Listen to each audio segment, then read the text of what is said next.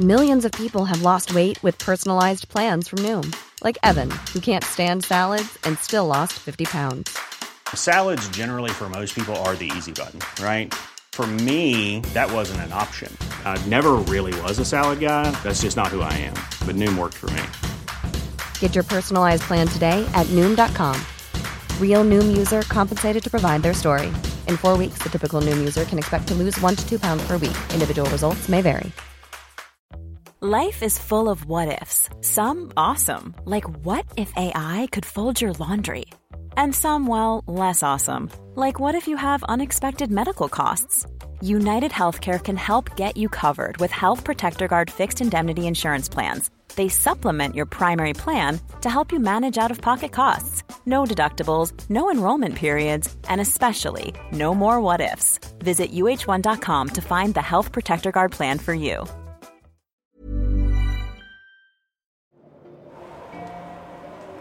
In the early hours of a miserably cold and dreary morning, December 26, 1776, the day after Christmas, a company of the 3rd Virginia Regiment of the Continental Army is posted at a crossroads north of Trenton, New Jersey, under strict orders to allow no one to pass.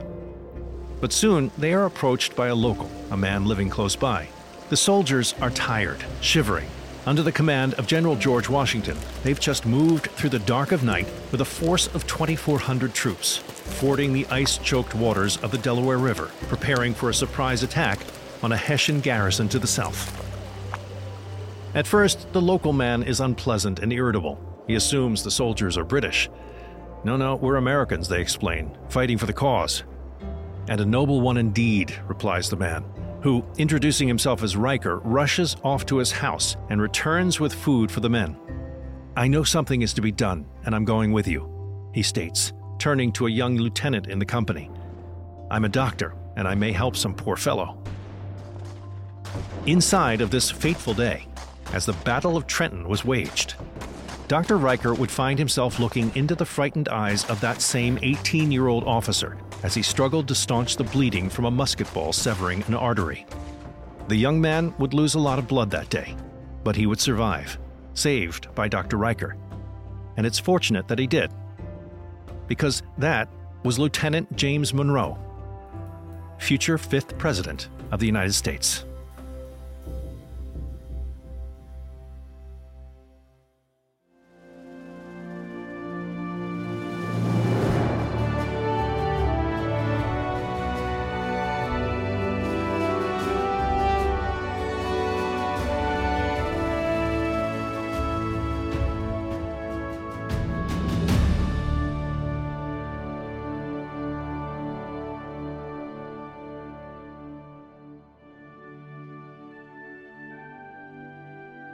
In the wars of the European powers, in matters relating to themselves, we have never taken any part, nor does it comport with our policy to do so.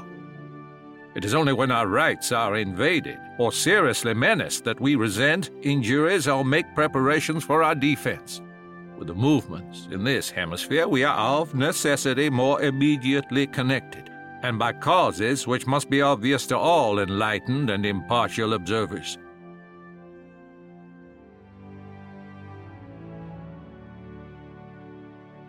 Hello, folks. It's American History Hit. I'm Don Wildman, your humble host. Thanks for listening.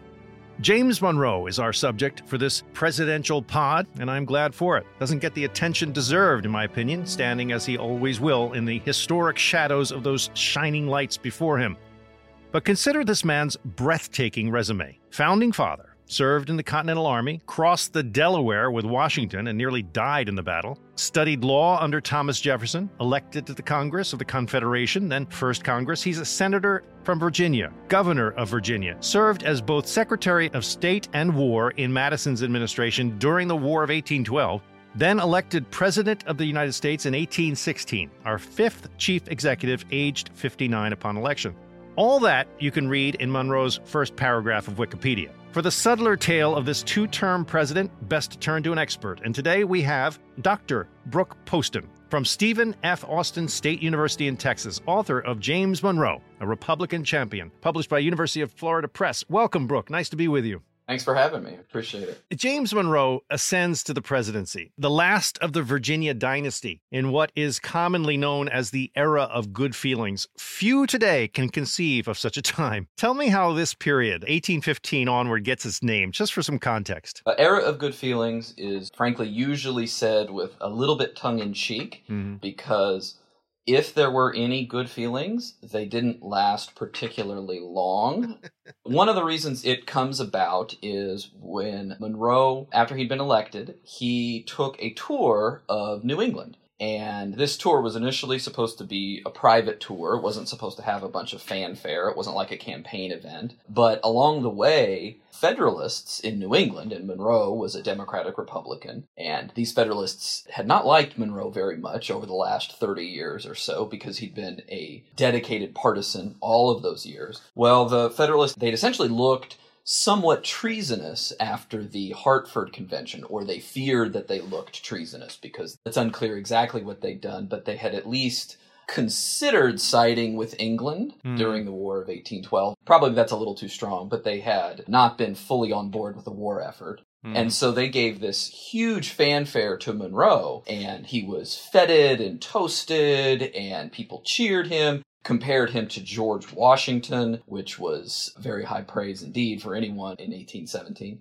And one newspaper, and remember at the time the newspapers are all partisan, so this is a Federalist newspaper, Monroe's opponents, said that this would usher in an era of good feelings. I see. That was a headline. That was a literal headline. Yeah. So Monroe, he actually was a fan of the era of good feelings, or what he thought the era of good feelings would be, which would be effectively a nonpartisan or a post-partisan era. The word he used all the time was tranquility. He wanted everything to be tranquil. He thought that this era of vicious partisan fighting among the Federalists and the Democratic Republicans, which he had participated in, should just be a footnote in history, and that the country should move on and get past political parties, which of course they don't. And that was Washington's ideal. He had warned in his farewell address that factionalism will be the death of this country, and there's certainly an argument to be made of that, especially today. But at that time, really what it was the diminishment of the Federalist Party, which had carried forth so successfully for so many years through really 4 presidents. Well, 3 of them anyway. You end up with that party sort of going out of style, in disarray. As you mentioned, the Hartford Convention, we can talk about that another time. But you really end up with the Democratic Republicans, sort of Jefferson's party, on top of things at this moment, which is really why there's such good feeling, because we only have one party at that moment. Right.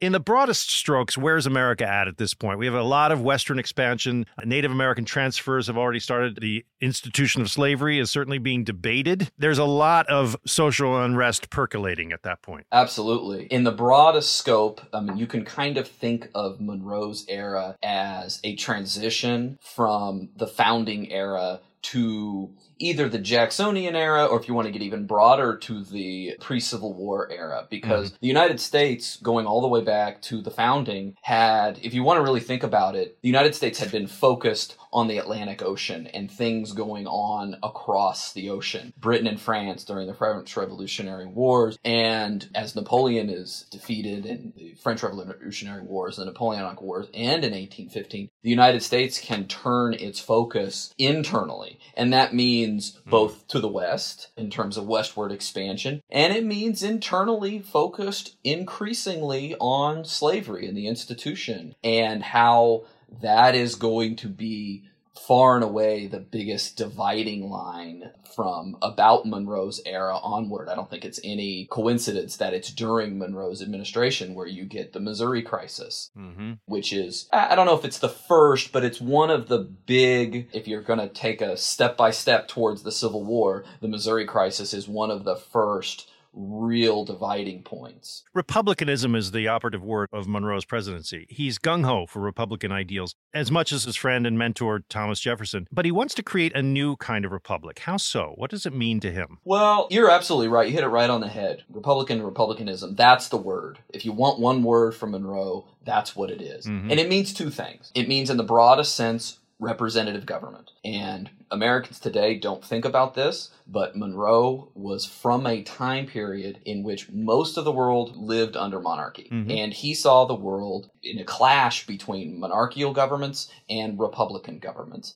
And that had meant the United States, that had meant the French Revolution, which he very much supported during his presidency. That meant the Latin American revolutions. So he supported Republican government in that way. The other way Republican means is more kind of capital R Republican, Democratic Republican, Jeffersonian Republican. Monroe was a guy who saw his political enemies, Hamilton, John Jay, Rufus King, these Federalists, he did not see them as true Republicans. He saw them and said this all the time. He called them Tories, he called them Royalists, he called them monarchists. He did not think that they were dedicated to the kind of Republican government that he had. So when he became president, he wanted to make sure that that party of monarchists never came back, because he did not think that the rank and file of the United States populace, they were monarchists. And the rank and file Federalists weren't monarchists. But those leaders, leaders like Hamilton and Jay and Rufus King, I even like to say, if you think of Jefferson and Hamilton as the main event in political partisanship, Monroe and Jay is kind of like the undercard, because Monroe definitely really disliked John Jay, and a big part of it was because he did not think this guy was dedicated to Republican values. So when he became president, he decided, I'm going to do everything I can to make sure that these parties never come back. You can really characterize the guy, and fairly so to him, I think. He's the last of that breed. He's the soldier in the field fighting for the existence of this country, the founding of this country. But the irony, or at least the twist at the end of it, or in his late 50s here, is that there are all these younger guys coming up. This is the transitional moment of America from what it was purely fought for to becoming a more sophisticated, member of a global community, if not, a more sophisticated society within itself. First term, 1816, Monroe defeats, as you say, a guy named Rufus King, who was a fascinating guy to read about. I'd never done that before. One never hears much about the opponents in any election. But anyway, founding father from Massachusetts, for those who care. How did Monroe win this election? What are the voters at this time, those white males of America? What are they most concerned about at this time? I think at this time, if you look at the wide sweep, Jefferson had won in 1800. From that period on until about 1812 or so, the Federalist Party was more or less dying out. The Democratic Republicans organized better. Their ideas about government were probably more in line with most Americans. That is, states' rights, a slightly weaker central government, though you can overstate how weak that the Democratic Republicans wanted the national government. They actually wanted a little more power in the federal government than Jefferson would have said in the 1790s. And then in the War of 1812, the Federalists made a brief comeback when the war wasn't going well, because they were opposed to the war. And then by the end of the war, by 1815, and then by the time that election takes place in 1816, the Federalists have pretty much died out as a political party. And so Monroe faces very little challenge from King. I mean, so little challenge that I'm sure we'll talk about in 1820, he was virtually unopposed. But by 1816, I think it's more about the Federalists than it is about Monroe. This is very much a period where if you serve your time and you work up the ladder, as an Adams had done, as a Jefferson had done, as a Madison, and now a Monroe had done, you walk your way up to the presidency, right? Nobody skips the line. In fact, there was a guy by the name of William Crawford, who later was Monroe's Secretary of the Treasury, who challenged him in not primaries, but in the caucus system that chose the Republican candidate. And that was very offensive to Monroe, who thought, oh, you're trying to skip in the line. I didn't try to skip the line, although Monroe kind of did try to skip the line in 1808 with Madison. The cabinet he creates speaks to his leadership. I think it's very admirable. He has two sons of founders, John Quincy Adams as Secretary of State, Richard Rush as Attorney General, Benjamin Rush, John Adams, obviously. He must realize that his great role in transitioning from those grand ideals of the nation to something no less grand but more sophisticated. He needs this broader tapestry, right? I mean, he's now a president. He's got to pull in these different parties together. But geopolitics will have everything to do with it, his dealing with France and Britain. And this has something to do with his resume. I mean, the man spent a lot of time overseas doing some pretty heavy-duty lifting, didn't he? Yeah, he did. And it didn't always go well.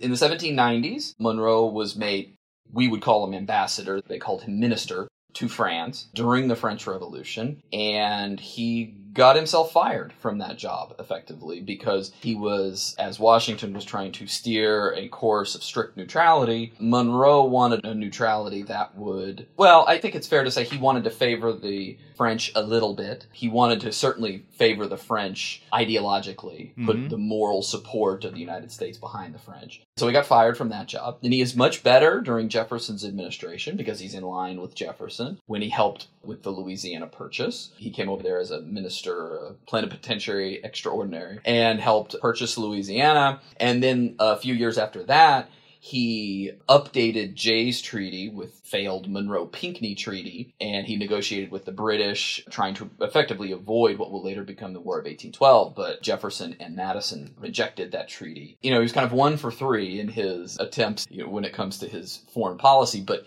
he certainly saw himself as a serious foreign policy expert, more so than, say, a James Madison, who had not spent that much time overseas, and maybe even more than Jefferson on some level. And so I think you see that with him later during his presidency, particularly the Monroe Doctrine.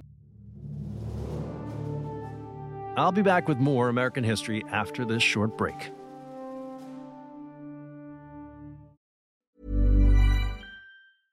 How would you like to look 5 years younger? In a clinical study, people that had volume added with Juvederm Voluma XC in the cheeks perceived themselves as looking 5 years younger at 6 months after treatment. Look younger, feel like you. Add volume for lift and contour in the cheeks with Juvederm Voluma XC. Reverse signs of aging by adding volume to smooth laugh lines with Juvederm Volure XC. For important safety information and to find a licensed specialist, visit Juvederm.com. That's JUVEDERM.com. Not for people with severe allergic reactions, allergies to lidocaine, or the proteins used in Juvederm. Common side effects include injection site redness, swelling, pain, tenderness, firmness, lumps, bumps, bruising, discoloration, or itching. There's a risk of unintentional injection into a blood vessel, which can cause vision abnormalities, blindness, stroke, temporary scabs, or scarring. Talk to a licensed specialist to find out if it's right for you.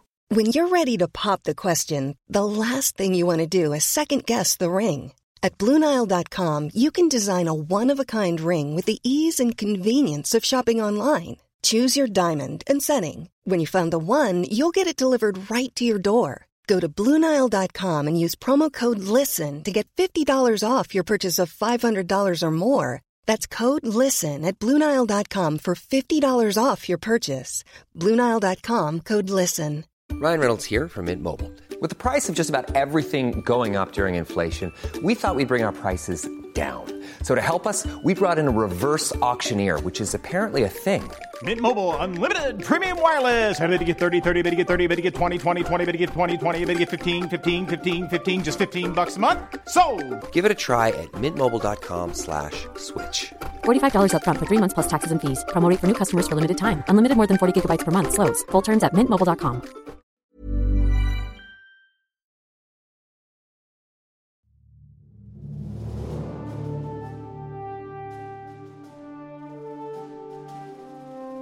The headline of his presidency, or at least the big subject heading, is the Monroe Doctrine, which is still talked about all the time as a kind of reference point to how America fits into this world and how we see the world and our place, certainly in the Western Hemisphere. It all comes from his presidency, or at least it was formalized in that time point. So let's talk about that. The Monroe Doctrine has to do with the fact that America sees itself now as the preeminent power in this hemisphere. The colonial powers who were here before, the French, the Spanish, etc., are on the outs, and good riddance.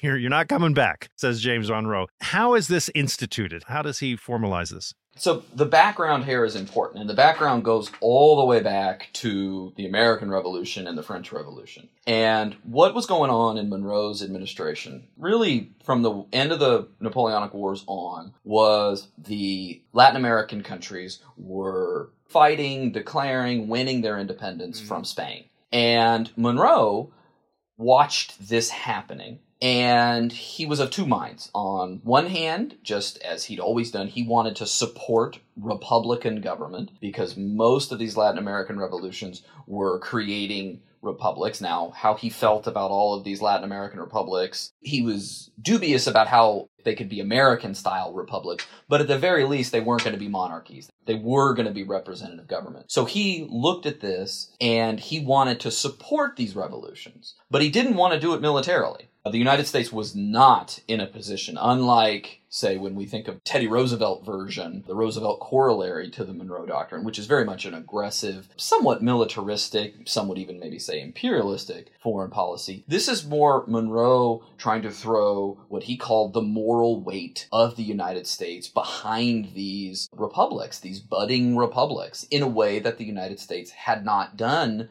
during the French Revolution going back to the 1790s. So this is 30 years later. He even told Jefferson in a letter, and Jefferson's at home and Monticello retired, but Monroe would talk to him, at Madison too, and said, can we adopt a bolder attitude towards these revolutionary movements than we did during the French Revolution? And so that's what he and John Quincy Adams, who is his Secretary of State, are working towards. Now, John Quincy Adams is probably, as you mentioned, he's younger. He's a little more interested in American political power, American, we would say today, maybe hegemony in the Western Hemisphere. And so Adams brings this almost realpolitik to it, this idea that the United States is going to kind of dominate the Western Hemisphere. And the two of them work together very well on this issue. First, it starts with Monroe recognizing these Latin American countries, recognizing them as independent, and then it eventually becomes the Monroe Doctrine in 1823, which is kind of a collaboration between Monroe and John Quincy Adams.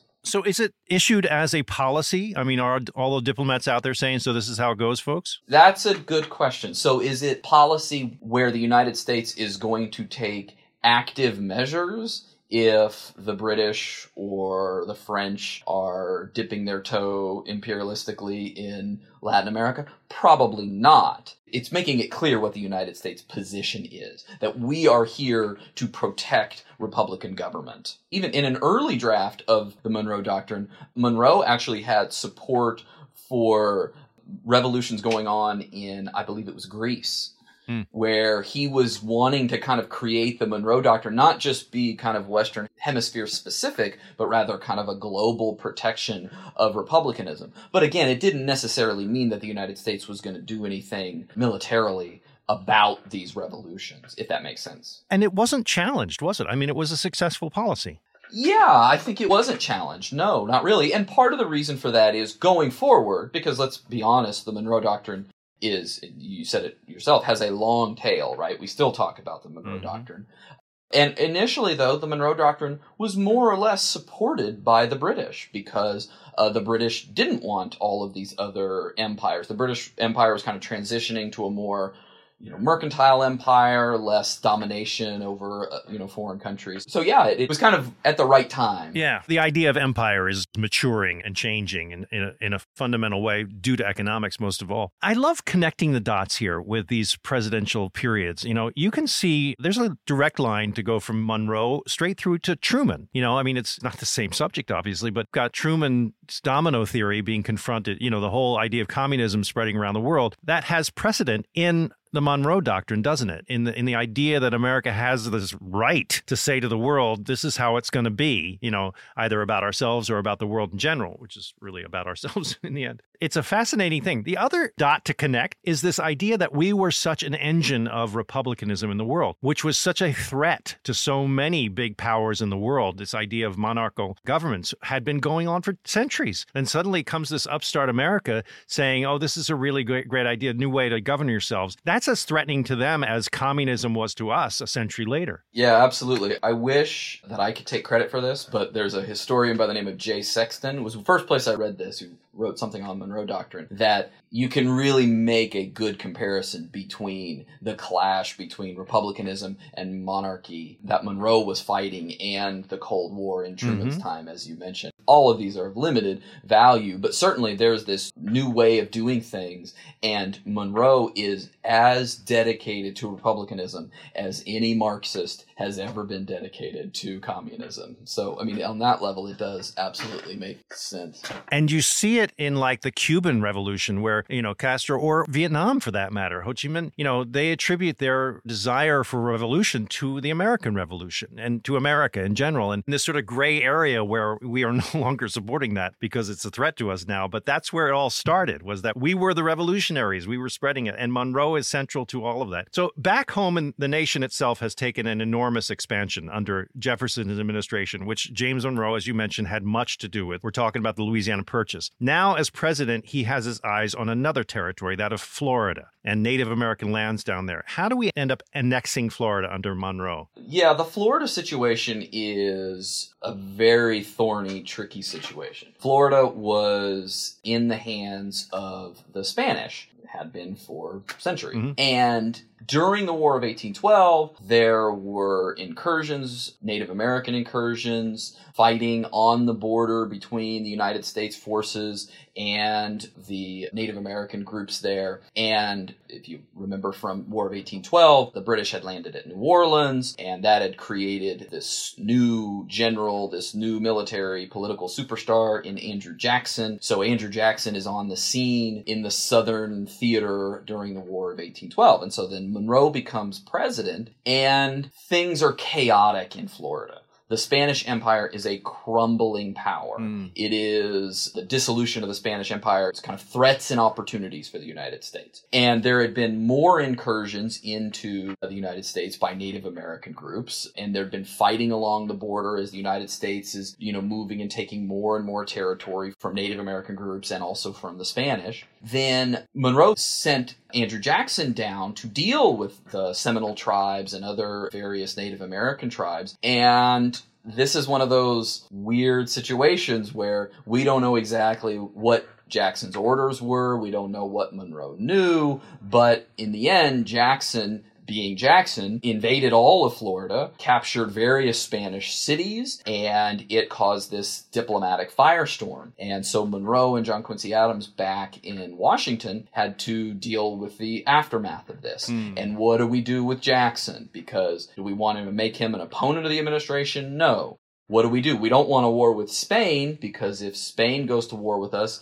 they may bring the British into this war. We don't want to fight another war with the British several years after. So there's all this negotiation afterward. Eventually Monroe and John Quincy Adams kind of slow play things. That's one of the things Monroe was really good at. He never made rash decisions. Sometimes John Quincy Adams would get annoyed with him because he thought he was stalling and not moving quickly enough. But Monroe always had this kind of sense that I'm going to wait and see if any other information comes to light. And then eventually the United States is able to negotiate from a position of strength against the Spanish, and that eventually they're able to acquire Florida because of that. Yeah. In doing so, they've also sort of created the border with Mexico in that regard. That's subtle stuff to come down the line with the Mexican-American War. There's a reason that Monroe is celebrated as a much better than average president, which is about as good as any president can ever get. It has to do with shepherding the nation, of course, through a prosperous period of growth, but it also has to do with overseeing a gigantic controversy having to do with the creation of new states. So let's talk about that other Monroe headline, the Missouri crisis and then compromise. Missouri is, first of all about Maine to start with, right? Eventually, absolutely. Initially, Missouri is on its own. And to this point, most of the states that had joined the Union, it was pretty clear whether they would be free states or slave states. Mm-hmm. Most of the free states by this point had been carved off as part of the Northwest Ordinance, where slavery had been outlawed. The southern states, beyond the initial 13 colonies, they had been carved off from, southern states, so slavery was already there. Missouri is a little bit different. And so when Missouri came up in 1819, I believe is the first they came up for, trying to get statehood, right, via the rules in the Constitution and the Northwest Ordinance, the question was whether Missouri is going to be slave or free. Missouri had a smaller population and a smaller enslaved population at the time. And this created a political firestorm. Northerners, and this is where it was interesting, because not just Northerners who were Federalists, but also Democratic Republican Northerners opposed Missouri's statehood if it had slavery. And this caused from 1819 to 1821 this, kind of really vicious, brutal back and forth fighting, which Monroe was very concerned that this would create a new political division, a new political party that would be a Northern party built on anti-slavery. And he saw this as a threat to the era of good feelings, to the tranquility, to everything he'd been working for towards this nonpartisan country. And so he began working behind the scenes to essentially broker a compromise. And as you mentioned, the compromise is eventually Missouri comes in as a slave state, Maine comes in as a free state. All of the states, any state north of Missouri from here on out will be free states, and any state south will be slave states. And that, as I like to say in my class, that compromise lasts, because I'm in Texas, that compromise lasts up until some, new state screws it up in the late 1840s. And then, of course, that state is Texas. Yeah, this whole period is, as you said, sort of the whole thing is antebellum. It's this period of where we're just sort of trying to cap this ongoing controversy, which is, oh my gosh, what are we going to do about this thing? And it's going to blow up, of course, eventually. Even before that, more basically, you have this, I mentioned in the opening, the Virginia dynasty. You've got Washington, Jefferson, Madison, Monroe, all Virginians, all enslavers, all supposedly, torn about this whole dilemma. It's tough to digest, especially in this period we're in now, where, this sort of cancel culture kind of thing, how one could be walking or straddling both sides of this issue. But these guys claim to be doing so within their lives, right? Yeah, it is a difficult thing to understand from the perspective of 2023, absolutely, where you have Monroe, who in everything he writes goes on and on and on about liberty. In all these threats to liberty from the British, threats to liberty from the Federalists, threats to liberty here, there. It's amazing to hear that and then say, well, you have enslaved literally dozens of people throughout your whole life. And as far as we know, I believe he only freed one slave on his deathbed. And his entire position in Virginia society, in American society, was dependent on the fact that he was of the planter class. Even during the Missouri Compromise, which we're talking about, he has to deal with all of these planter friends and relatives of his who are saying, we can't stop the spread of slavery at Missouri, right? You're going to fence slavery in. Yeah. So he has to deal with this issue, and we as historians have to deal with the fact that we read this and we say, well, that guy had definitely a different attitude about freedom than makes any sense to us here today. Yeah. Monroe did, somewhat to his credit, during the Virginia Constitutional Convention for a new state constitution in 1828, so this is after he's retired, he did advocate for ending slavery. But he did it from a position of that the federal government should help and should buy off slave owners. And so how dedicated was he to this? You wonder how much attitudes were modeled on England, which had already gone through this quite boldly, where they actually did create a reparations situation, but for the owners, for the master class. And they paid off all those people to an enormous degree, which I only learned about recently, a debt that was being paid off right into the 21st century, incredibly. And it was an amazing situation in England. With Monroe, I think that's true. I think there's also this tendency for some of these slaveholders from the founding era who see themselves as anti-slavery, which just seems crazy to us, to convince themselves of things that weren't necessarily true. For instance, Monroe was a founding member of the, well, maybe not a founding member. I think at one time he was president of one of the chapters of the American Colonization Society, which was an organization with the idea that slaves were going to be freed and then either shipped to the West or, more prominently, to Africa, to Liberia, which, if Liberia's capital is Monrovia, and it was named after Monroe. Those weren't really practical solutions, though. You have to question whether guys like Monroe or Henry Clay or Jefferson who were involved in this, that wasn't a priority. For Monroe, the priority is the white planter class. That's really the priority for him. It's tough. We're finding out as we do these presidential pods that there's just so much to discuss, and we're skipping over, enormous amounts of information and experience of this country. But in a noble cause, we're trying to sort of sketch out these careers within their offices.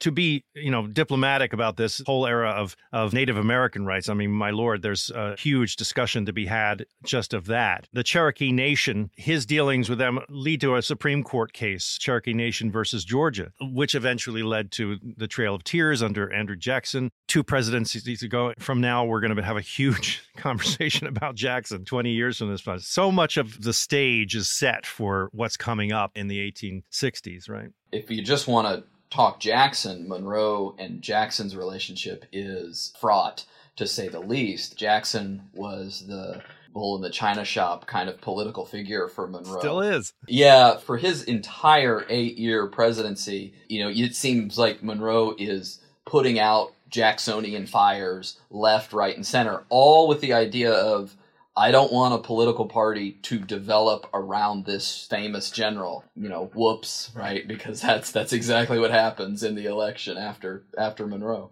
It's astonishing to me how it was missed under the last administration that Andrew Jackson's portrait went right up over that mantelpiece. I mean, he's still seen as a symbol of so much that is American for so many people who are Americans. And it all starts back in this time period. I would be remiss not to mention that the Erie Canal was completed at the end of Monroe's administration. The fact that Monroe is the nation's first infrastructure president, does a tour of the states at the end of his presidency, and is the first U.S. president to leave the capital and move about the country in his last year. Seeing the nation he's had everything to do with building, expanding, maturing. He dies at 73 in 1831. He is the 3rd U.S. president, founding father, to die on July 4th, which is just incredible to me. Monroe's death on July 4th, 1831, 55-year anniversary is, and this is a bad thing to say, but it's the perfect day for him to die because it's tied to the American founding, but it also lets him be overshadowed by 2 more famous presidents who died on July 4th. Right. On the 50th anniversary, because, as in everything else, Monroe is going to be in the shadow, particularly of Thomas Jefferson. He didn't mind that. He loved Thomas Jefferson, but still, he's the apprentice, even in death. In a sense, his historical legacy is at least suggested by the famous picture of crossing the Delaware, which, is painted decades later and completely apocryphally. George Washington standing up in the middle of this trip across Delaware, which he never would have been doing. And who's in that boat with him but James Monroe? But nobody knows it. That's James Monroe right at his feet, forever and on. And that's where he got shot in the shoulder, one of the maybe 4 American casualties there. He also has a moment where he's going to duel Hamilton in 1797, I think it was. And guess who talks them down is Aaron Burr. Aaron Burr. It's like, wow, there we go. Saving this guy for me. Yeah, exactly. It's so wrapped up. It's so interesting and really fascinating. Thank you so much, Dr. Brooke Poston. What are you working on these days? I want to plug what your newest effort is. Well, I just published a book called Parallel Lives. That's Ancient Romans and the American Founders, which kind of does like a Washington and Caesar, Adams and Cicero. I wrote that with a Roman historian. And then my second and probably last book on Monroe is called Founder's Curse. And it's about Monroe and political parties and his relationships with all these people we're talking about. And that should be with Johns Hopkins Press next year sometime. I'll be looking for it. Thanks for joining us, Brooke. I really appreciate it. Thanks for having me.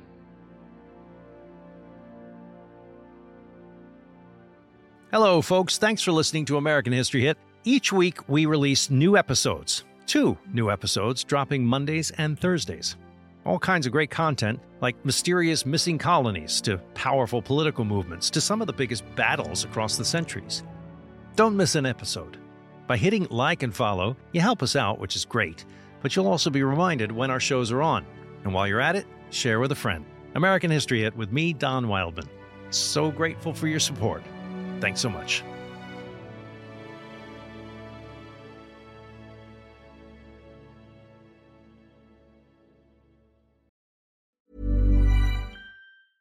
Hey, it's Paige DeSorbo from Giggly Squad. High quality fashion without the price tag. Say hello to Quince.